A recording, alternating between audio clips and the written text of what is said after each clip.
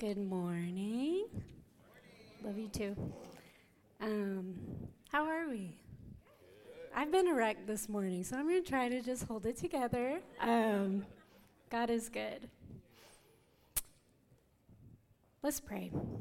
Father, thank you so much that we get to come to you as sons and daughters. God, we thank you for your work that is a family work, for the ways that you made it possible through Jesus, that we can know you intimately, that we can be close with you, that we can walk with you with nothing in between. So I just thank you, God, for what you want to do today. I'm so confident that you've given me this word for a purpose to deliver to your sons and daughters today. So would your word complete what it's been set out to do? Would you get all glory and honor? And would we have fun with you today? In Jesus' name, amen. Okay, I'm going to try to not breathe too heavy in this thing. Hi, I am Megan, for those that I have not gotten to meet yet. Scoot this back a little bit. My name is Megan Bissonnette. I am normally with the little ones on Sunday mornings. They teach me a lot. They're amazing. So I just want to say, parents, you guys are doing awesome jobs with your kids. They're incredible. But yeah, so my name is Miss Megan Bissonnette, and I'm married to that hunk right over there named Austin. He pursued me into a covenant, which is part of the message, so I just had to throw that out there a little bit. But yeah, I just wanted to say thank you to leadership. Thank you guys just for this opportunity. I want to honor you guys. Thank you for the yes in your guys' heart to chase after the Lord and what he's called you to do through this church. Thank you for equipping us and helping us step out of our comfort zone and to be all that God has called us to be. So I just wanted to honor you guys and say just thank you for the opportunity. Okay, starting out with a declaration. Today is a day of freedom. Today is a day of healing and deliverance in Jesus' name. That we're going to meet with him today, and we're going to have fun. Okay, so the title of this message, if I was to give it a title, is called Embracing Sonship, Freedom from Shame and Striving. So those are the two things we're going to look at. The main passage is going to be Luke 15, the prodigal son, familiar for those church folk. Is anyone not familiar with that? Sweet, it's totally okay if you're not. But we're going to look at that. And so one thing we do with kids is we try to prepare them for what we're going to do next. It just helps them get ready for it. Like if we're getting ready to go outside, okay, guys, we're getting ready to go outside. We're going to line up. We're going to be careful. So in preparing you guys for what we're going to do, I wanted to let you know where we're going today. So we're going to look at embracing the heart of the Father. We're going to look at resting in our identity as sons and daughters. And we're going to unpack two tactics that the enemy uses to keep us in bondage as slaves and prevent us from walking in freedom. So the goal is to gain clarity in the text about this topic, to get equipped to stand against accusation, and to rest in the heart of the Father. Everybody just take a deep breath. We're going to rest in the heart of the Father. Okay, I think we'll have a slide. We are going to jump into, you guys can look on the screen or pull it up. We're going to go through a lot of scripture today. I'll try to slow down and say it so you guys can write it if you want to. But this one, since it's lengthy, we're going to put it up. So it is the parable of the lost son, or sons, I like to call it, in Luke 15, 1 through 32. So before we jump in, a little bit of context. Also with Kids Church, you'll hear me make a couple references. When we look at the word, we try to teach them what it meant then, what God was saying, and what it means now, so what we can get out of it now. So we're going to do that in this. So context, what it meant then. This is Jesus's audience. So he's sitting with the tax collectors, he's sitting with the sinners, and they're eating together. So that's the stage of this. And then the Pharisees come and they mutter This man welcomes sinners and eats with them. So we have Jesus sitting with tax collectors, sitting with sinners, this type of group of people, as well as the Pharisees and the scribes. Very churched, religious group, very unchurched, living their own life, doing their own thing group. So as Jesus is sharing this parable, which is meant to teach, that's who he's talking to. Okay, we're going to read it. So that's what it meant then, and now what the Lord has put on my heart is for us today a layer of meaning of sonship with the scripture. So wanted to add that in there. Okay, follow along. There we go, 11. Jesus continued, "There was a man who had 2 sons. The younger one said to his father, 'Father, give me my share of the estate.' So he divided his property between them. Not long after that, the young son got together all he had, set off for a distant country, and there squandered his wealth in wild living. After he spent everything, there was a severe famine in the whole country, and he began to be in need. So he went and hired himself out to a citizen of that country. He sent him to his fields to feed pigs. He longed to fill his stomach with the pods that the pigs were eating, but no one gave him anything. When he came to his senses, he said, 'How many of my father's hired servants have food to spare? Here I am starving to death. I will set out and go back to my father and say to him, Father, I have sinned against heaven and I have sinned against you.' Listen to this. 'I am no longer worthy to be called your son. Make me like one of your hired servants.'" So you see the son, I'll break it down a little bit, try to add some points. But you see this son now saying he's no longer worthy of that role to be a son, that he's willing to just become a servant, a slave in his father's house. So he got up and went to his father. But while he was still a long way off, his father saw him, and here's his father's response, filled with compassion. How many times do we see that in Scripture with Jesus? Before he does something, he's filled with compassion. That is our Father's heart for us. Filled with compassion, for he ran to his son, threw his arms around him, and kissed him. The son said to him, "Father, I have sinned against heaven and against you. I am no longer worthy to be called your son." But I like the father because he didn't even respond to that at all. He just said, "Quick, bring the best robe and put it on him. Put a ring on his finger and sandals on his feet. Bring the fattened calf and kill it. Let's have a feast and celebrate. For the son of mine was dead and is alive again. He was lost and is found." So they began to celebrate. So that's so beautiful. The father, filled with compassion, ran to him, embraced him, brought him close. He said, "No, you are my son. This is where you belong, with me in this place," and clothed him. I'm not going to break down all those things, but if you guys want to do a really cool study, a little bit of homework, if you look up just more in depth in the word of the significance and what that's been in the word of a robe, a ring on his finger, and sandals on his feet, is beautiful. So you can learn a lot with your father in that. So I just want to say we're not going to get into it today, but if you want to, that'd be great. Okay, so that's first son. Lived in the world, blew everything, engaging in sin, felt unworthy, felt ashamed. He didn't want to, he was going to be a servant, basically. And the father's response, compassionate, ran to him, clothed him. So that was going on with the first son. Now we're going to look at the second son. Meanwhile, the older son, who was in the fields, when he came near the house, he heard music and dancing. So he called one of the servants and asked him what was going on. "Your brother has come," he replied, "and your father has killed the fattened calf because he has him back safe and sound." The older brother became angry and refused to go in. That's so like brothers sometimes. We get angry. They refused to go in, so his father went out and pleaded with him. So you see his father meeting him in that place of anger, meeting in that place of defiance. And he ran to him. He met him there and pleaded with him.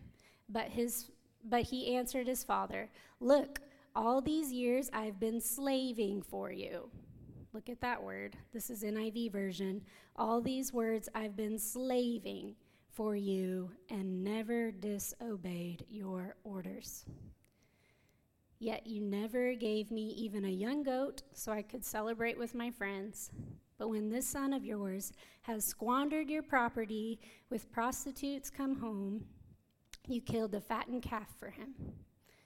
Father's response, "My son, not my slave, my son, you are always with me, and everything I have is yours." So reminding him of his sonship. Reminding him that no matter if he's never disobeyed, done all the right things, completed all the tasks, he's been working super hard, he's always with his father. Sometimes the father has to remind us of that.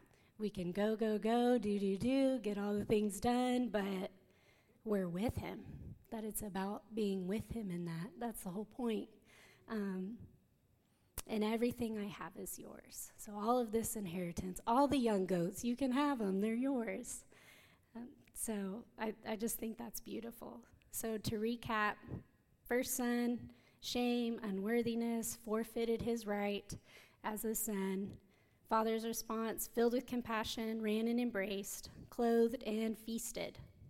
And then second son, angry, slaving, never disobeyed, critical, religious spirit. And again, think about who Jesus is talking to. So tax collectors, sinners, first son, Pharisees, second son, what's going on there? Jesus, you're good. Okay, so both sons, they were operating as slaves rather than sons, but they displayed it in different ways. So my question is, where at in our lives are we operating in those areas? And where does the Lord want to meet us, want to run to us, want to remind us that he's with us and be in relationship with us?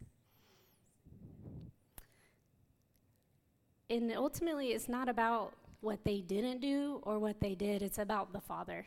Like, it's his covenant that he's initiated. It's his job as the Father to provide for his children. It's what he's calling them into, not about what they did or what they didn't do. It's not about us. That's the thing. It's about the covenantal love that the Father displayed to these kids, drawing both of the sons closer to him. Micah 7:18 says, "Who is a God like you, who pardons sin and forgives the transgression of the remnant of his inheritance? You do not stay angry forever, but delight to show mercy. You will again have compassion on us. You will tread our sins underfoot and hurl all our iniquities into the depths of the sea." So this is our Father, faithful to forgive, faithful not to stay angry, faithful to show mercy, hurl all of our iniquities into the depths of the sea, because he's our covenant keeper. So mercy, this is Micah 7:18. Mercy, the Hebrew word is chesed. If ever you need a cough or get a little bit of that going, it's chesed. And it's one of my favorite words.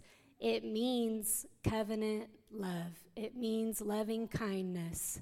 It means unfailing mercy is what it says in here, but that's who God is. And a lot of times when chesed is used, it's talking about a covenant. The connection, the unfailing, everlasting thing that we have with our Father, that he has pursued us. He has initiated relationship with us. He has put a ring on our finger to have a covenant with us. And that's what I wanted to bring up about my hunk over there. He initiated a covenant with me when I didn't even know. He sought me out. He was scheming and planning to get my attention and pursue me. He was faithful in his pursuit. He was honoring and said that I was worthy to be in relationship with him forever. But that's just a little example of the covenant love that our Father has for us. It's everlasting, it's eternal. Even when we weren't seeking him out, while we were still sinners, he was chasing after us. Jesus. So we can see both of these sons were caught up in other things besides their sonship and embracing the covenantal love of their father. The core beliefs these sons were rooted in was a slave mentality, but displayed in different ways. They were focused on their actions and themselves rather than the Father. Let's dive into these two areas that we can fall into that keep us from intimacy with the Father.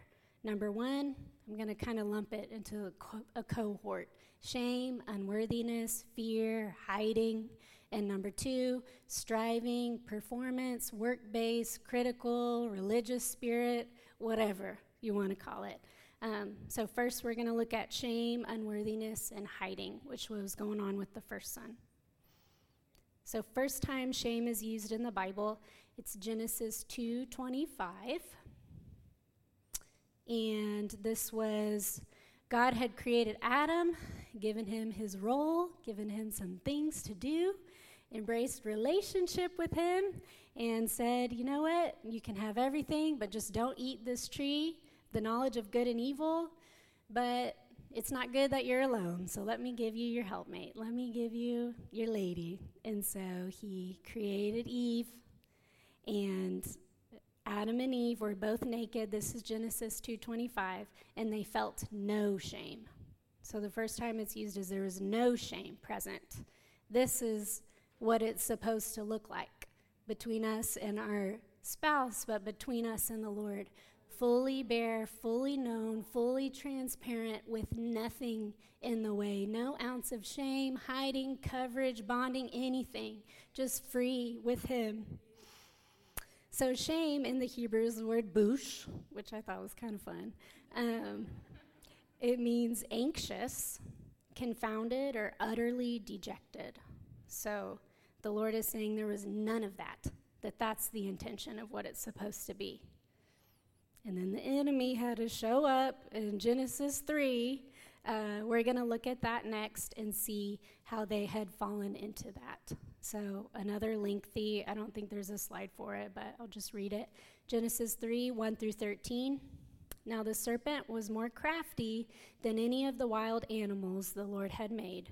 He said to the woman, "Did God really say?" You hear his tone?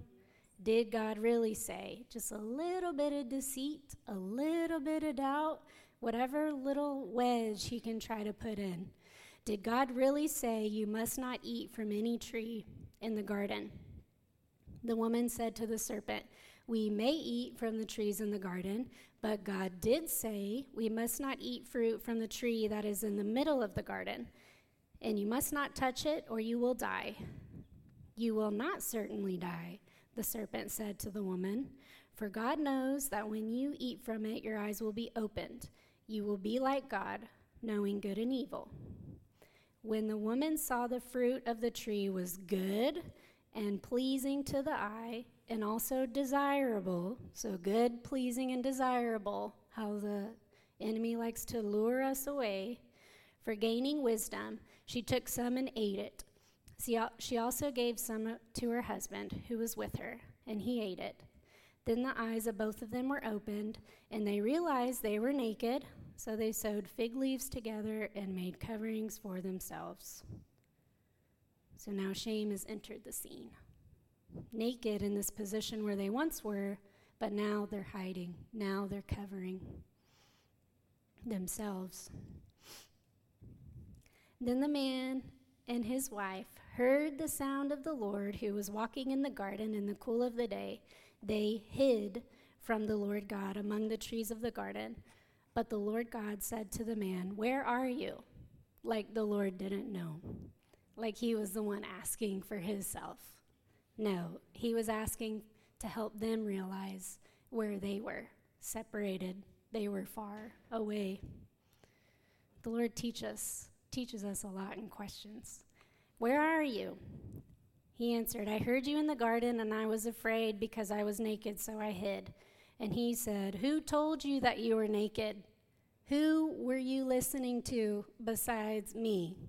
Whose voice have you submitted to besides mine? Have you eaten from the tree that I have commanded you not to eat from? The man said, the woman, so funny, blame. The woman you put here with me, she gave me some fruit from the tree and I ate it. Then the Lord said to the woman, what is this you have done? Again, blame. The serpent deceived me and I ate.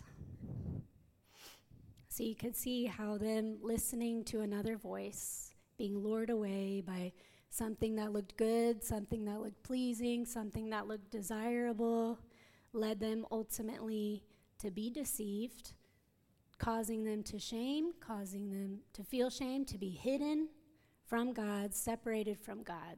That's what sin does. It separates us from God. But be encouraged. There is no condemnation for those who are in Christ Jesus. Can I get a hallelujah? Woo! Okay, sorry. Let me calm down.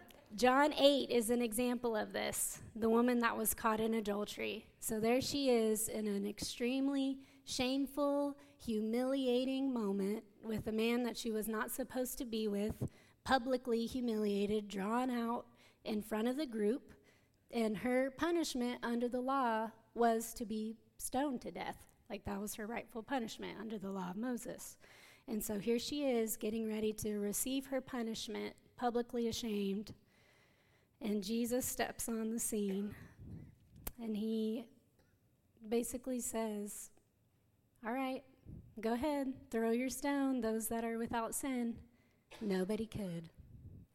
Only him. He's the only one without sin. But his response was, where are your accusers to the woman? Didn't even one of them condemn you? No, Lord, she said. And Jesus said, neither do I, the only one rightful to condemn her. Go and sin no more. So we see how Jesus is displaying his love, his forgiveness, but also his conviction. That's different than condemnation. Very, very different. He says, I'm not putting you to shame. I'm not accusing you, but don't do that. But go and sin no more. Leave this lifestyle that's leading to destruction, that's leading to separation from me. That's what shame, that's what sin does. It leads us down a path that separates us from God. So he's like, yes, I forgive you, but don't engage in that anymore. It's not good for you. I know what's good for you.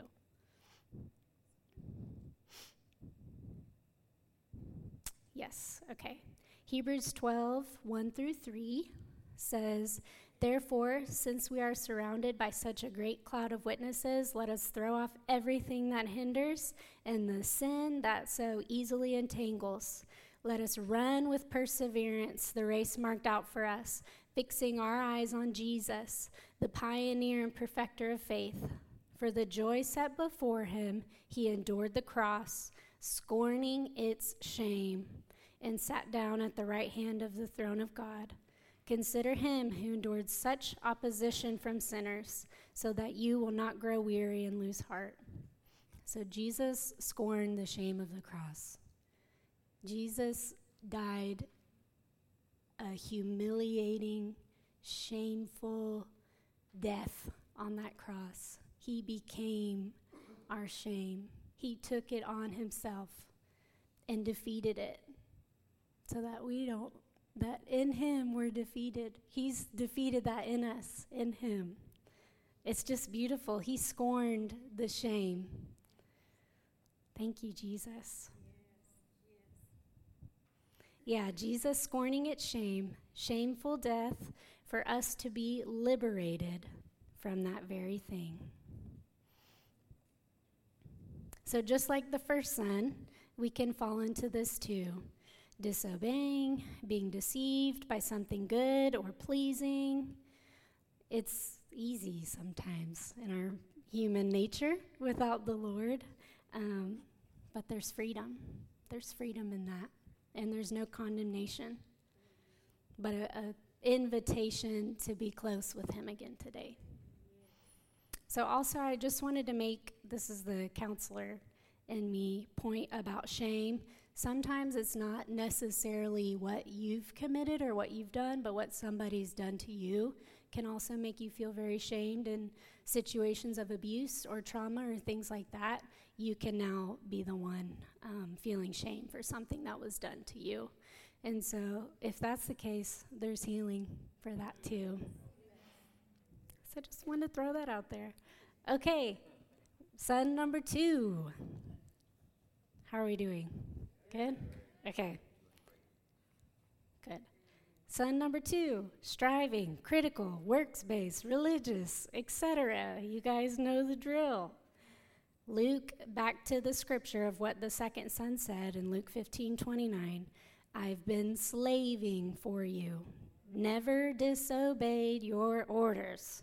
Man, he was doing his thing. So that word slaving, NIV says slaving. The Greek is dualuo. I don't know, Birdie, if I'm pronouncing Greek. I'm more of a Hebrew girl, but dualuo, and it means, listen to this, to serve as a slave, not as a son, serve as a slave, and having all personal ownership rights assigned to the owner. So in other words, he was acting out of a place of, I don't have rights here. I don't have an inheritance here. Those rights belong to my father, and they're not connected to me. So now that's interesting when you think about how the father responded to him and said, my son, everything I have is yours. He had to remind him, this is your inheritance. You are not a slave. You are a son. So, and then he said, I'm never disobeying your orders. So he was obeying, but without the closeness of relationship. John 14:15 says, if you love me, you will keep my commandments. He goes on to say in 23, if anyone loves me, he will keep my word. My Father will love him, and he will come to him and make our home with him. So tying it in with love, our response is obedience out of his love. Slaves obey out of obligation, sons obey out of love. So if ever you find yourself doing the things without relationship, just take a moment with him and rest. So slaves obey out of obligation, sons obey out of love. All right, we're going to look at the Pharisee a little bit, because that's who Jesus was talking to. So the Pharisee, if you're not familiar with them, very good at keeping the law. They loved the law above everything else. They made sure if you were not keeping the law, you were going to hear about it. Very sound in the law, very strict in their faith. So the word Pharisee is derived from an Aramaic term, paros, which actually means to divide and separate. So essentially a separatist. And their goal was to be separated from sin. But rather, the law was held so high to them, it caused them to be separated from the Messiah. Jesus had a lot of words about the Pharisees. There's lots of scripture in it. We're going to look at a little bit of that. Oh, help us, Lord. Matthew 23, 1-4. Jesus spoke to the crowds and his disciples. The scribes and Pharisees sit in Moses' seat. So practice and observe everything they tell you, but do not do what they do. For they do not practice what they preach. Oops. They tie up heavy, burdensome loads and lay them on men's shoulders. But they themselves are not willing to lift a finger to move them. Goes on to say in 13, woe to you, scribes and Pharisees, you hypocrites! You shut the kingdom of heaven in men's faces. You yourselves do not enter, nor will you let in those who wish to enter. So they're making it difficult. Keyword, they are making it difficult for people to come to the Father, to enter the kingdom. There's 613 commands. This is the only way. And it caused heaviness, burdensome. The spirit of religion is heavy. It wears you out. It's taxing. You're not close to the Father because you got to do all these things to get there. But it ties up heavy, burdensome loads. Like if you're worn out, that's not the intent of our relationship with him. Like he gives us his presence, his spirit that's empowering. His burden is easy and his yoke is light. It's not meant to be something that you have to live your whole life earning and performing and striving for. He also says, be careful of the yeast or leaven. He says in Mark 8:15, be careful, Jesus warned them. Watch out for the yeast of the Pharisees, not of Herod. So Bible Hub describes yeast as leaven, figuratively speaking, the spreading influence of what is typically concealed, or leaven is generally a symbol of spreading nature of evil, corruption, hypocrisy. So be careful of getting puffed up and drawn away from the Lord. That's what that does. Pride will puff you up. Knowledge will puff you up if it's not submitted and rooted in just knowing the Father. So if you want to continue, you can find a lot more scripture and encounters that Jesus has with the Pharisees. So in their attempts to keep the law, they missed the one who is standing right in front of them, there to fulfill it. Their Messiah, their coming King. So how often do we find ourselves working for the Lord rather than resting? I know I'm not the only one. Criticizing others or criticizing him, coming into church, well, I didn't like this, well, this, you know, it's endless. We're doing the right things, but with the wrong motive, like the second son. He was connected to the tasks, but separated in relationship with the Father and with his inheritance. But be encouraged. Galatians 4:4-7. But when the set time had fully come, Jesus sent his Son, born of a woman, born under the law, to redeem those under the law, that we might receive adoption to sonship. Because you are his sons, God sent the Spirit of his Son into our hearts, the Spirit who calls out, Abba, Father. You are no longer a slave, but God's child. Since you are his child, God has made you also an heir. That's our inheritance. Romans 8:14-15 is very similar, but I'm going to read it anyway. For those who are led by the Spirit of God are the children of God.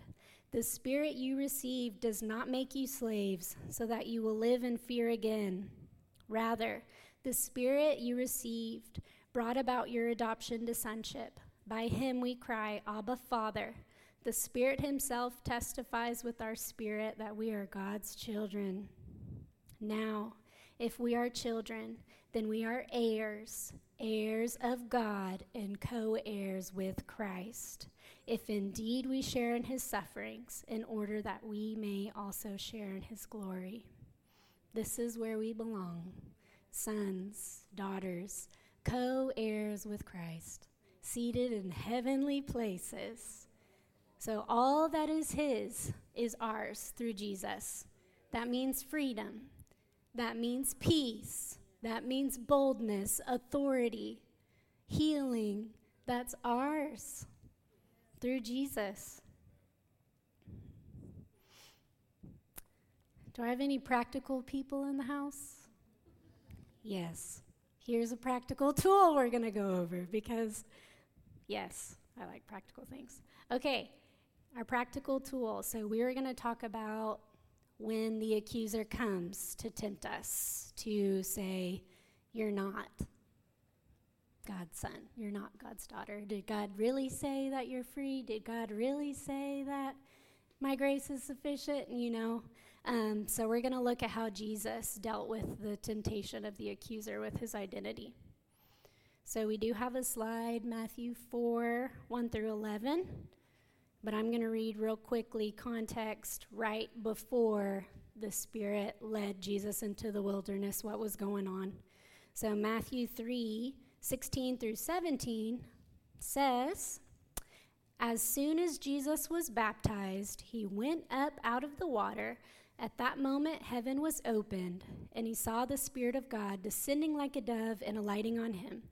And a voice from heaven said, 'This is my Son, whom I love. With him I am well pleased.'" So according to the book of Matthew, in this order, right before Jesus was led into the wilderness, he was publicly affirmed by the Father that he is his Son, that he is loved, and he is pleased. Then he was led into the wilderness. Yeah, there we go. Then Jesus was led by the Spirit into the wilderness to be tempted by the devil. After fasting 40 days and 40 nights, he was hungry. The tempter came to him and said, "If you are the Son of God." So there's that if. There's that did God really say? So God just publicly affirmed him and said, "This is my Son." And now the enemy's like, "If? Tell these stones to become bread." Jesus answered with an it. "It is written, 'Man shall not live on bread alone, but on every word that comes from the mouth of God.'" So if ever you're hearing a it or if with doubt, whatever it is, you say, "No, it is written." Then the devil took him to the holy city and had him stand on the highest point of the temple. Here it is again. "If you are the Son of God," he said, "throw yourself down. For it is written," now here's the enemy trying to use God's word against Jesus, "He will command his angels concerning you, and they will lift you up in their hands so that you will not strike your foot against a stone." Jesus answered him, "It is also written, 'Don't put the Lord your God to the test.'" Again, the devil took him on a very high mountain and showed him all the kingdoms of the world and their splendor. So here's the tactic of what's desirable. Splendors, all the kingdoms, all these things. "I will give you," he said, "if you bow down and worship me."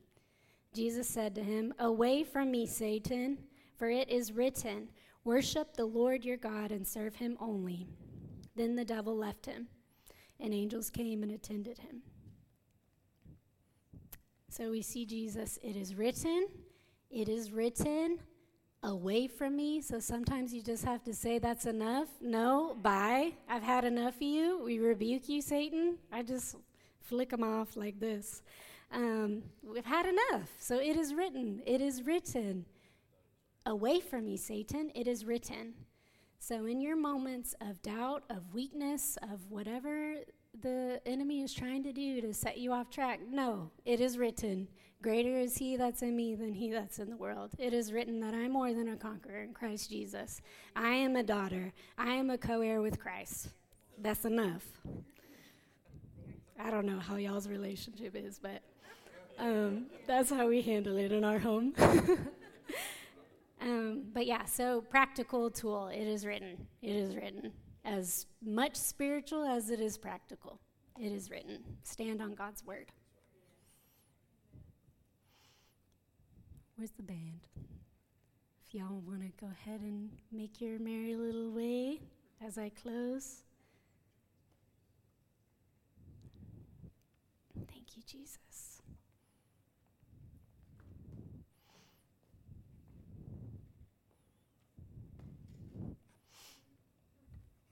We're going to step into a time of response.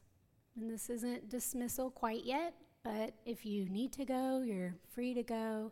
But we wanted to give a time for our Father to embrace us, to pour himself out and love on us. And so I'll share a little bit of my story. I can relate with both of these sons. It's not one more than the other. They both, I can see those tendencies. Growing up, lost, broken, sense of purity and innocence lost at a young age that caused shame to enter, watching parents get divorced, a slave to the world is what I would call it, bound, living a life of shame and humiliation and just, okay, here, I'll give you myself and this, and just pour myself out to anything that wasn't Jesus, and was so humiliated by that. But I was bound. I couldn't get myself free. And I remember the moment I encountered Jesus' forgiveness, like really, really, really. I was in this prayer room by myself with him, and it was kind of like Ezekiel moment where I tangibly just felt him rush at my ankles.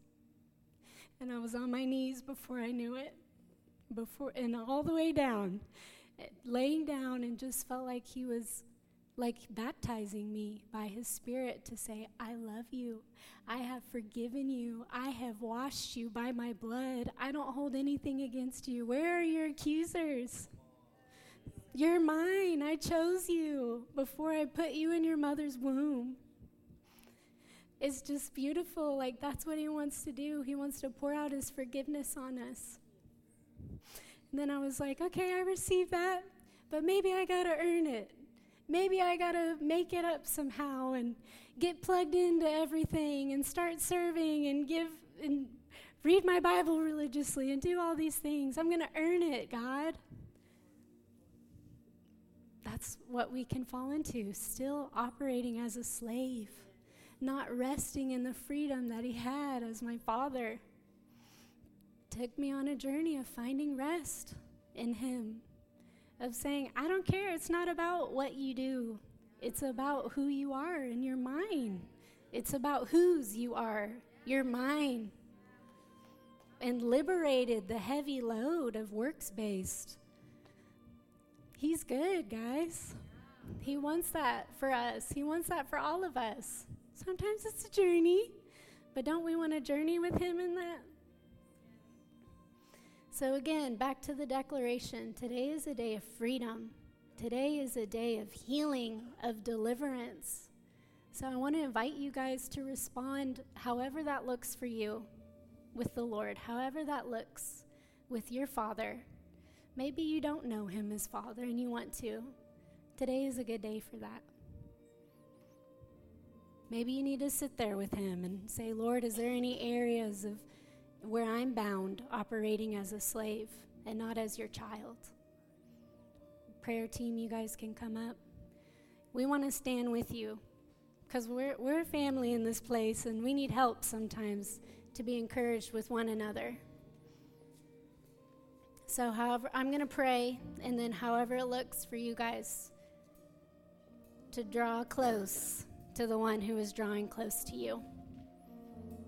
So Father, thank you for your word. It is written that we are your sons and daughters. It is written that your Spirit testifies in us that we are yours. The very Spirit that searches your depths searches ours as your children. So I thank you for that right now. I rebuke any orphan spirit, any slave mentality, shame, and unworthiness. You have to go now. Any spirit of religion, critical spirits, you have to go now in Jesus' name. For we declare that the sons and the daughters are free in the name of Jesus today. Speak to each of us. In Jesus' name we pray.